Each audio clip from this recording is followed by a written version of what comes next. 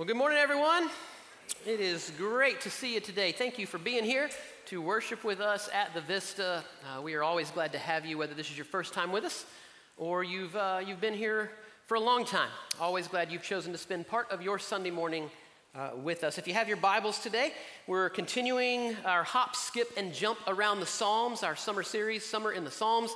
Today we're going to be in Psalm 119. Psalm 119, it is not only the longest psalm, it is the longest chapter in all of the Bible. But don't freak out. That doesn't necessarily mean the sermon is going to be the longest sermon you've ever heard. It could be, so don't tempt me. I'm just saying. No. Psalm 119, you can turn there. Before we get into the text, we have some exciting news to share with you.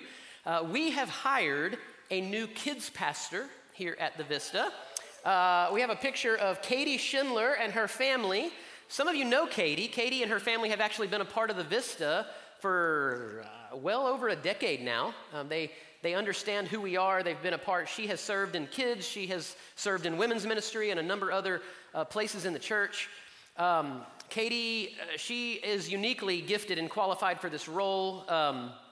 She was a preschool teacher for many years. Then she was an elementary school teacher for many years. She's actually, I think, Belton ISD Teacher of the Year several times. She's kind of a personal note. She had my middle son.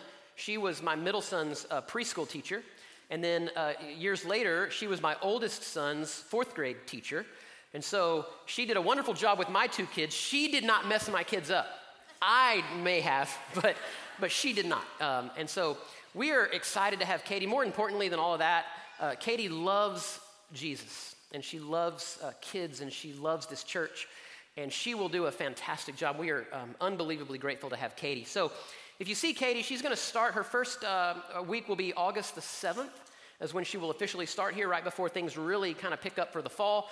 If you know her, let her know how glad you are to have her on the team. If you don't, and you see Katie around, again, welcome her to our Vista team. Again, we're very, very grateful to have her and excited to get this new semester kicked off. Psalm 119, as I mentioned, it is the longest chapter in the whole Bible. I am not going to attempt to read the whole thing for you today. You are welcome. We would be here all day, okay? But it is a really amazing text of Scripture. There's some things that are really unique about Psalm 119. In particular, that it's very poetic in the way that it is put together. If you notice in your Bible, each section or stanza, if you will, has a different heading. Those are letters of the Hebrew alphabet. And so what you have is each part of the psalm starts with the letter of the Hebrew alphabet in order and has 8 lines. And every line of that particular stanza begins with that corresponding letter in the Hebrew alphabet. So, for example, the first Psalm 119 starts with the first letter of the Hebrew alphabet. There are 8 lines, all starting with that letter. The second section is the second letter of the Hebrew alphabet, and all 8 lines start with that. And so it's an acrostic, really, and it walks through all 22 letters of the Hebrew alphabet in the way that it's put together. And ultimately, what Psalm 119 is about is it's about Scripture. It's about God's Word. There are 8 different words the psalmist will use to talk about the Word of God. It will say, your Word. He refers to your Word. He refers to the law. He refers to commandments, statutes, rules, testimonies, precepts. All of these different words you're going to hear over and over and over throughout all of Psalm 119. And he's talking about the Word of God. And so today we're going to spend some time talking about God's Word. And what I wanted to do, I just kind of picked out a stanza that we'll read together. There's a lot of similarity in a lot of them. So again, I'm not going to try to read the whole thing. I would actually encourage you during the week to take some time each day and maybe read a little bit of Psalm 119. Work your way through it this week. It's a beautiful psalm. Just for the sake of time, I'm going to read the second stanza. We're going to read the second stanza of Psalm 119. It begins in verse 9. And so here is Psalm 119, kind of the second stanza. And you'll see all of these words pop up that I just mentioned. He says, how can a young man keep his way pure? By guarding it according to your word. With my whole heart I seek you. Let me not wander from your commandments. I have stored up your word in my heart that I might not sin against you. Blessed are you, O Lord, and teach me your statutes. With my lips I declare all the rules of your mouth. In the way of your testimonies, I delight as much as in all riches. I will meditate on your precepts, and I will fix my eyes on your ways. I will delight in your statutes, and I will not forget your word. So all of Psalm 119 is about the word of God. And there's a lot of different, important emphasis we could make. We could talk about the importance of reading God's word. We could talk about the importance of studying God's word. We could talk about the importance of memorizing God's word, obviously applying God's word to our life. And those are all really good things to do, really important things to do. But what the psalmist is really trying to get us to do is to reach a place where we love God's word, where we delight in God's word. On almost every stanza of Psalm 119, this is kind of a theme. The psalmist doesn't just read it, he doesn't just apply it, he doesn't just study it. The psalmist loves the word of God. And I've mentioned this before, but all of the stuff we know we should do with God's word, it actually becomes much easier if we will start by learning to love the word of God, right? It's much easier to want to go to it and read it and apply it and all of these things if we can actually get to a place where we love it and we delight in it. And so the question that we are concerned with this morning is this: how do we learn to love God's word? How can we get to places where we learn to love God's word? I thought about this question this week as I was thinking through the message, and just some things that came to mind. I think if we're going to love the word of God, we have to understand what it is and what it's not, what it is, where it came from, and then how we got it into our hands. Okay, if we're gonna learn to love it, we need to understand what it is, where it came from, and how we got it. So basically, we need to understand some things about it. I was gonna use this analogy from marriage and be like, if you're gonna love something, you need to understand it. But then I was like, every guy in here would be like, well, that's not true, right? I've been married 23 years. Listen, I love my wife to death. There's a whole lot of stuff I just don't understand. Ladies, you are wonderful and we love you, but you can be very confusing creatures. I'm just saying, okay? Very confusing. So, what we're not saying is that to love God's word, you have to fully grasp and understand every single thing about it from beginning to end on every page, right? Again, I grew up in church. My dad's a pastor. I've read the Bible. I went to Bible college and seminary and the whole deal. And listen, there's parts of the Bible that are still very difficult to understand. Very difficult to understand. And so we're not saying that in order to love it, you have to fully grasp and fully understand everything about it. But there are some basic things that we need to know if we're going to learn and grow to love this thing called Scripture. We need to know some things about it. So let's start with what it is. I think there is often the Scripture is misused.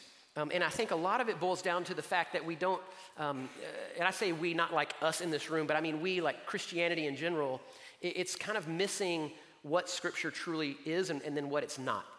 So here's what Scripture is. Scripture is the primary means, it's the primary means through which God speaks to us, he speaks to his people, and reveals himself to us, okay? So Scripture is the primary way that God speaks to us. Prayer is the primary way we speak to God, but Scripture is primarily how God speaks to us.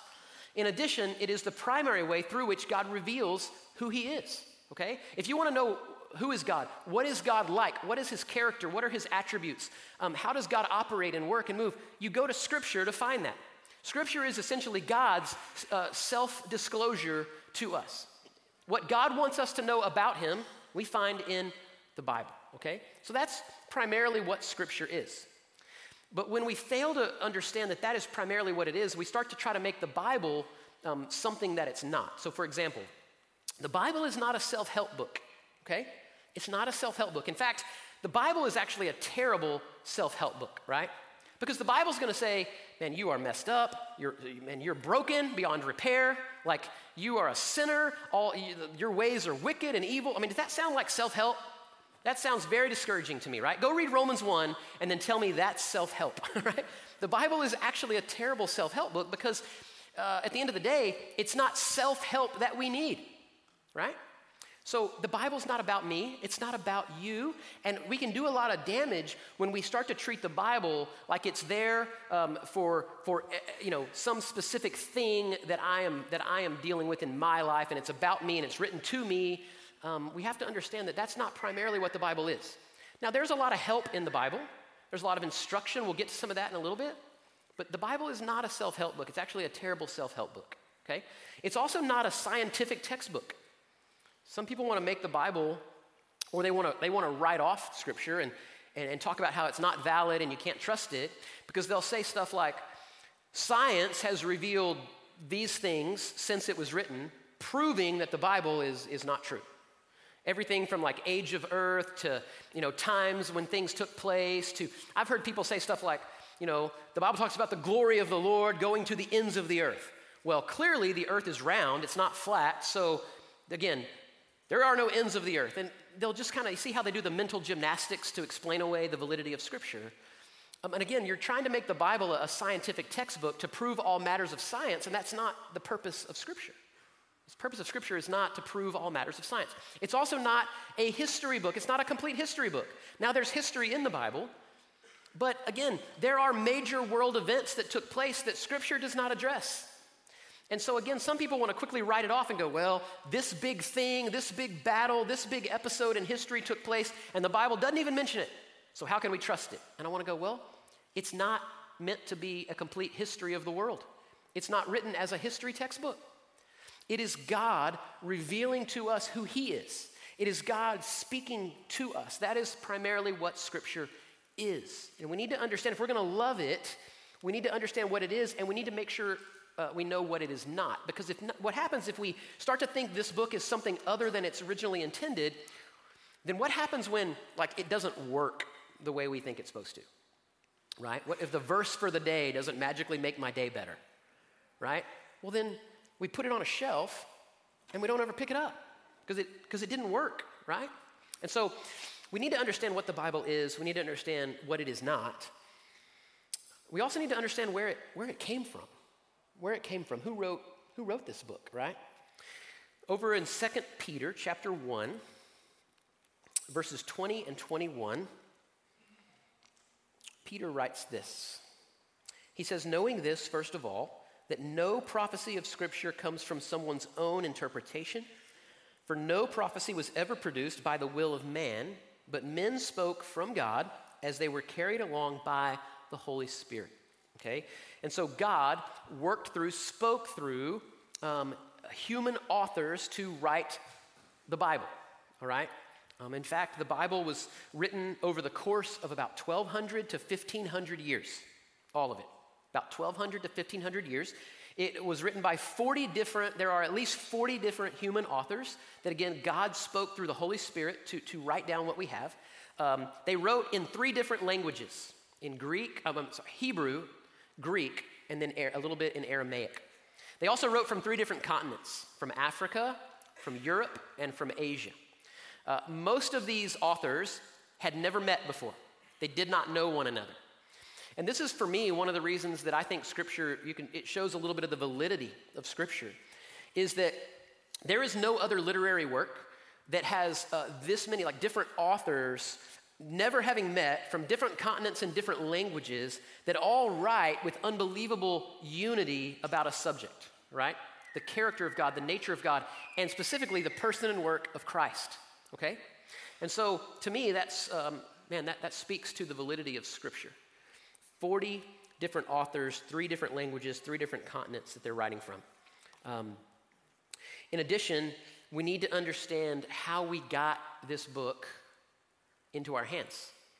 How did we get this book? How did the Bible come to be? Why do we have what we have included, and why is there stuff that is not included? And so to answer that, let me just kind of briefly mention, for some of you may already be aware of this, but some of you may be new. You may be new to church, new to the Bible, and you don't understand kind of the makeup of it. And so let me just mention that the Bible is actually not a book. It's a collection of books, right? There are 39 different books in the Old Testament, 27 books in the New Testament. And they are not put together chronologically, okay? So this can be confusing for people. You pick up your Bible, you start to read. You ever try to just read the Bible? I'm going to read Genesis to Revelation. You get bogged down about Leviticus, and you're like, I don't know what this is saying, right? Part of that is just that the Bible is not put together chronologically. There are some places where it's chronological, but by and large, it's not put together chronologically. It's put together like a library, where the books of the Bible are organized by genre of literature. And so in the Old Testament, first 5 books of the Bible are the law. All of the books of the law are put together. Then you have some books of history that are together, primarily the history of the nation of Israel. Then you have what's called the wisdom and poetic literature, Psalms, Proverbs, Ecclesiastes, all kind of put right there together. Then at the back of the the Old Testament, you have the prophets. All of the prophets, they're all kind of back there at the back of the Old Testament. As you get into the New Testament, you have the biographies of the life of Jesus. It's called the Gospels, Matthew, Mark, Luke, and John. Those are the biographies of the life of Jesus. And then later in the New Testament, you have the epistles. Those are the letters written to the church, written to churches, okay? And so when you go to Scripture, it's important to understand that it's not this chronological read like you would do in a normal book. It's put together by genre of literature. And again, think of the Bible like a library, like a collection of books. Chapters were added in the 1200s, and then they added verses in the 1500s just to help with locating different places in Scripture. And then when it comes to what is included specifically, there's not a lot of debate about the Old Testament. The 39 books of the Old Testament, there's not a lot of debate about those. Even other religions like Judaism, they would agree with the books of the Old Testament are the books of the Old Testament, right? And then the New Testament, what is in the New Testament canon and how it was included, that's where some people would say there's debate, there's books that were thrown out or whatever. But what's important to know about the books of the New Testament is it wasn't some council, some governing council or political organization or whatever that some old guys that all got together and decided these books are in and these books are out. Okay, that's not how it worked. The books that were included in the New Testament canon, it was this gradual sort of progression or understanding from the church itself without outside influence that ultimately decided the 27 books that were included in the New Testament. And they specifically used 4 criteria to decide what should be included, okay? So really quickly, let me just kind of mention those 4 criteria to you. The first one's a really big word. I have a hard time saying it myself. It's the word apostolicity. I won't make you say it, right? But apostolicity, okay? And what apostolicity means is that it was written by an apostle or it preserved the oral tradition of the apostles, okay? So some random person that had no connection or affiliation with apostles whatsoever couldn't just jot down stuff and get it included in the Bible, right? It had to have proper apostolicity with a connection to the apostles directly. The second criteria was orthodoxy.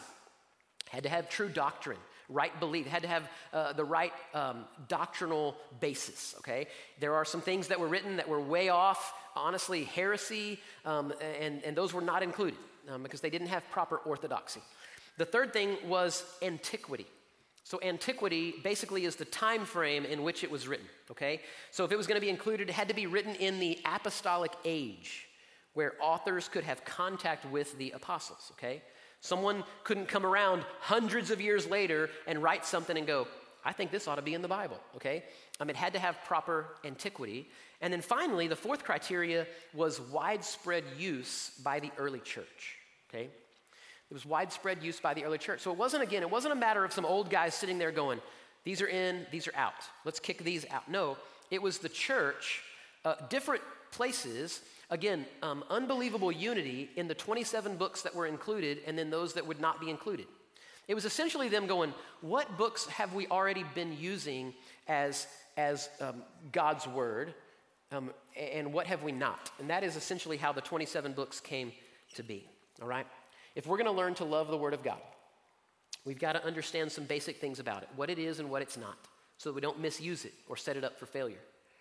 We've got to understand where it came from, written by God through the Holy Spirit, directing it to human authors, and then how we got it into our hands. And the last thing I'll say about getting it into our hands is this, that a lot of people sacrificed their lives so that you and I could have this book in our hands, right? From the Reformation to printing it into English, German, and other languages so that the common person could actually read it and understand it. There were hundreds and hundreds of people that were killed so that you and I could have a copy of the Word of God, right? And I think that's something that I know I, for one, have, it's kind of just a weighty thought for me sometimes. That I'm like, man, I get to read God's Word because some people sacrifice their life so that I could have it, right? The next thing, if we're going to learn to love the Word of God, we need to understand how it is profitable or useful for us. How is this thing helpful for my life? Like, if you don't see the Bible as useful, helpful for you, again, we're probably going to put it on a shelf and never pick it up, right? If we see it as this old, ancient, outdated book that means nothing to me, then I'm probably not going to want to read it a whole lot. And so, how is it profitable for us? Well, 2 Timothy chapter 3, verse 16. Here's what it says. All Scripture is breathed out by God and profitable, here we go, profitable for what?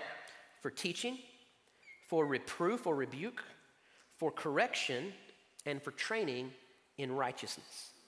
So 2 Timothy 3:16 gives us at least 4 of the ways that Scripture is profitable, right? For teaching, we can certainly learn a great deal from the Word of God. It's for rebuke. This is the uncomfortable part of the Word of God, right? This is the part we don't like because, let's be honest, we don't like to ever be told that we're wrong. Most of us, including myself, we kind of live by the I'm right, everybody else is wrong, right, idea, right? That's called human nature. We like to be right, everybody else is wrong. Well, the Bible's going to tell us otherwise, and it can be uncomfortable. But God's rebuke and reproof is something we should run to, not run from, okay? Because it is, in fact, profitable. It's useful. It's helpful for us, okay? I love the fact, then, that the next thing he mentions is correction. So it doesn't just leave us at rebuke. It doesn't just point out where we're wrong. It helps correct.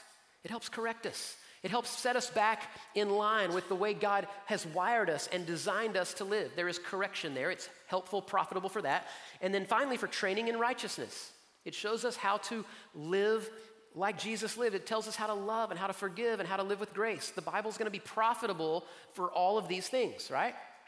In addition, there are some other ways the Bible is profitable. We looked at one verse over in Psalm 119, verse 11. We read it a minute ago. The psalmist says this, I have stored up, or some versions say hidden, your word in my heart. Why? That I might not sin against you, right? One of the ways the Bible is profitable is it helps us fight temptation and resist sin. You might remember this is how Jesus used Scripture. Jesus was led into the desert. He was tempted by Satan. And how did Jesus respond to Satan? Every time he was tempted, he quoted the Word of God. He said, "It is written," and he would quote the Scriptures. And so one of the ways to resist temptation in our lives is to store up God's Word, to know the Word of God, right? It's profitable. And then finally, I would say this. The primary way that God's Word is profitable to us is that it points us to and reveals the person and work of Jesus, right? Hear me. Ultimately, Scripture, all of Scripture, is about Jesus. It's about Jesus. And I would say that if you go to Scripture for all the other stuff and you miss Jesus, you have missed the main point of Scripture. You have missed the forest for the trees. You have missed the big E on the eye chart, right? You have. Because Scripture's about Jesus. I can point you to people in the Bible that studied the Bible and knew the Bible and quoted the Bible and memorized the Bible, and they missed Jesus. They missed him. In fact, I'll show you over in John chapter 5. In John chapter 5, the Gospel of John chapter 5, Jesus is talking. And he's talking to the spiritual leaders, the professional religious guys. These guys were better at Bible than any of us, man. These guys, man, they knew the Old Testament law. They could quote the Old Testament. They patterned their life. They really tried to walk in accordance with all of the law. And they were like professional religious people. And look what Jesus says to them in John chapter 5, beginning in verse 39. He says, "You search the Scriptures because you think that in them you have eternal life. And it is they that bear witness about me. Yet you refuse to come to me that you may have life." So he's telling the spiritual good guys, like the professional religious guys, you guys know the Bible, you study the Bible, you memorize the Bible, you can quote the Bible, great. You don't understand that the Bible you know is all about me, and you refuse to come to me. Again, you can read the Bible and you can study it and you can try to apply it, but if you miss the fact that it is about the person and work of Christ, you have missed the main point of Scripture. We don't worship the Bible. We don't worship the Bible. We worship the God that is revealed in the Bible, right? I'll show you one other text just a few pages over at the back of the Gospel of John, just to drive this point home. John chapter 20, the last couple verses of John chapter 20, verses 30 and 31. It says this, "Now Jesus did many other signs in the presence of the disciples which are not recorded in this book." So that begs the question, all right? Jesus did a lot of other stuff that didn't get written down. So why do we have recorded the things that we have recorded? If Jesus did a bunch of other things, why do we only have recorded some of what he did? Well, the next verse tells us, "But these are written so that you may believe that Jesus is the Christ, the Son of God, and that by believing you may have life in his name." We have what we have recorded because it's all about knowing Christ. It's all about pointing to Christ. It's about having life in Christ, okay? So again, the primary way that the Bible is profitable to us and for us is that it reveals to us the Savior. It reveals to us the person and work of Jesus. Don't miss Jesus in the text, right? Don't miss Jesus in the text. The final thing that I wanted to say, and I'll be done with this, is if we're going to learn to love the Word of God, then quite simply put, we just need to spend time in it, man. We need to spend time with it. You need to spend time in and with the Word of God. You don't learn to love something by avoiding it, right? It's impossible you just don't learn to love something by avoiding it. And so we've got to get to places where we actually spend some time in and with the Word of God. And I know that we're all busy, and we all have a lot of reasons why we just can't or we don't, time, whatever. But this is the biggest thing, I think, for the church, is that we've got to be people that get into the Word of God and learn to love the Word of God. A few of our members, some guys that are in the Friday morning Bible study with me, they about a month ago, they sent me a link to a study they had heard about. It's about a 2-minute clip, and I thought, just as I was preparing for the message this week, I went back and re-listened to this clip, and it was really intriguing. A study was done. I'm trying to remember the name of the organization, the Center for Biblical Engagement. It was the Center for Biblical Engagement. They did a study. They surveyed like 40,000 people, general population, all different ages. I think they said age 8 to 80, like all over the map. And they were trying to discern some things about people's engagement with Scripture, or even lack of engagement with Scripture, and kind of what it would reveal. And what they discovered wasn't even the whole point behind the study, but it came to be like the big reveal. And that was this, that when people were in the Word of God one time a week, so that can be the Sunday sermon. We just read we were just in the Word of God. We just read from the Scripture. So one time a week, there was literally negligible effect in their day-to-day life. Okay, there wasn't a big difference in their day-to-day life. And even 2 times a week, when they cracked open the Bible and read 2 times a week, there was same thing, just negligible effect in their day-to-day life. At 3 times a week, there was like a blip on the radar, right? At 3 times a week, there was like a heartbeat, if you will. But not a lasting sort of sustaining thing, but there was at least some movement, okay?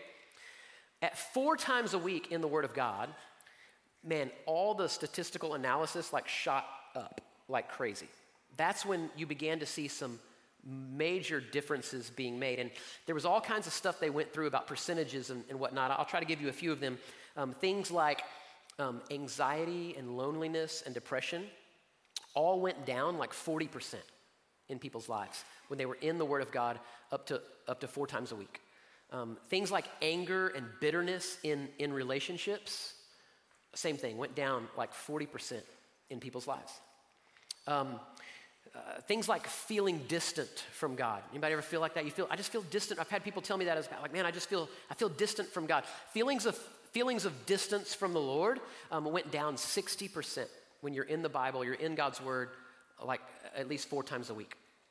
Struggling with sin, things like lust, viewing pornography, these kind of things all went down as well, like 60% when you're in God's Word regularly and consistently up to 4 times a week. There were some positive things also about the study, like sharing your faith with other people and discipling other people, those things shot up like 200% among people that were in the Word of God. It's like when you're in God's Word, you become more familiar with it and you're more confident and more comfortable sharing it. And so I could go on and on. There was a lot of different statistical analysis in the study, but the big idea was that among God's people, when we are consistently and regularly cracking open God's Word and getting into it and reading it, then it makes a huge difference in the way we live our life day to day. And there's been numerous studies that increasingly show in our culture that many Christians' lives don't look that much different than non-Christians' lives, which is a sad truth. It really is. But I think a lot of it probably could be tied back to the amount of time we actually spend in the Word of God. And so this may be the most pastoral thing, obvious pastoral thing you'll hear me say, but guys, we got to be getting in the Bible. We got to be getting into the Word of God. And our goal is not just to read it. It's not just to, study it. It's not just to memorize it. It's not even just to apply it. The goal the psalmist is trying to get us to places where we love it and we delight in it, right? That's the goal, to love and delight in the Word of God. Let's pray together. Father, we're so grateful today for your Word, the fact that you give us your Word and that you have revealed yourself, who you are, your character, your nature to us in your Word. God, we're grateful today that you continue to speak to us through your Word, that you communicate, God, things that we need in our lives, for our joy. And God, you primarily communicate that through your Word.